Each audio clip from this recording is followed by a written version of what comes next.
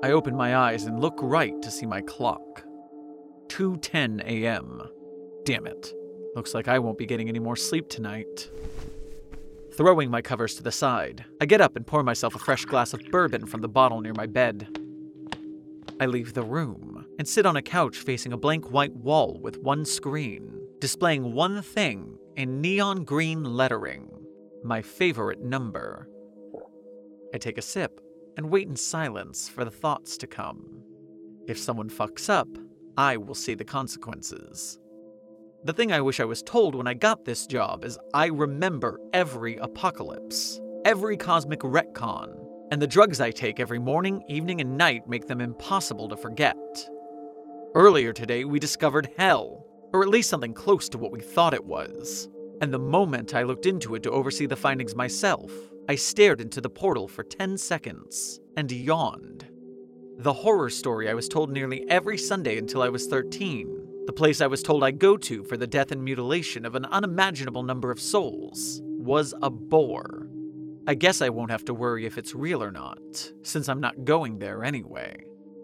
Maybe I have a chance at one of the non-human afterlives with the amount of, quote, deities I've angered. This is my life. This is the person I've chosen to be. Staring at atrocities comparatively making a nuclear wasteland look like a beach resort, and only lamenting that immortality doesn't come along with the ability to disregard sleep.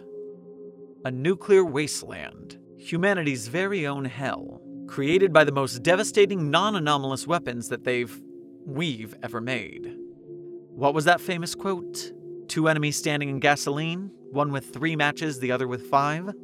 Well, I don't know if fire or gas explosions can kill me, but it's guaranteed that old age won't. So I'll be here as long as the Earth still is, and I still have a job to do. There are things that might not be damaged by fire, or gas explosions, or maybe even anything humanity has ever built in the past 1,000 years combined. But if there's one thing I believe, that I will never stop believing until every neuron in my brain stops firing, is that it's my duty as an O5, as a human, to try anyway. One of the main jobs we're supposed to do here is make sure nothing kills us all, and other humans seem to be high up on that list of worries in the past century. The Cold War. The Cold War was a damn shit show. So many debates over if we should stop every side forcibly, or let humanity choose its own destiny. They almost started a Cold War of our own, right here in the Foundation. The Cold War ended, and after so many close calls, humanity deemed itself worthy of continued survival without our interference. So many of those bombs were built, so many gone unused. 3 matches, 5 matches, there's more than enough to ignite the fuel of everyone's doomsday paranoia, so they started to get dismantled. What very few know is a lot less get deactivated than they thought. Someone had the idea that a nuke set to be dismantled or stored away to be forgotten would be the perfect time to steal it. So we did it first, and paid lip service to the many countries we have infiltrated long before the first nuke was built.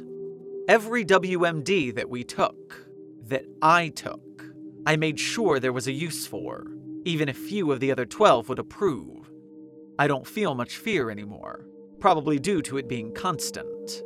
There are very few things in this broken universe that I can say truly scare me, and they're the things the others believe they can do nothing about. I don't believe that. I will never believe that.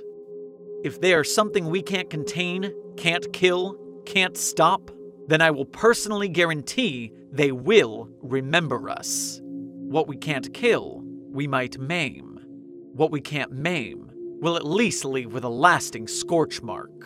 Every warhead humanity discards for the sake of peace, I shove inside that door. And the first thing that fat bastard eats when he breaks out is my wrath. 70,911. My new favorite number. For the context of those listening, an early use of the word drugs linked to the tale we need to talk about 55. And the mention of that door linked to SCP-2317. Thank you for listening. Site42 Studios and its staff are funded by viewers like you. Please become a patron or visit our merch store at the link in our bio to support our work. Secure, contain, protect.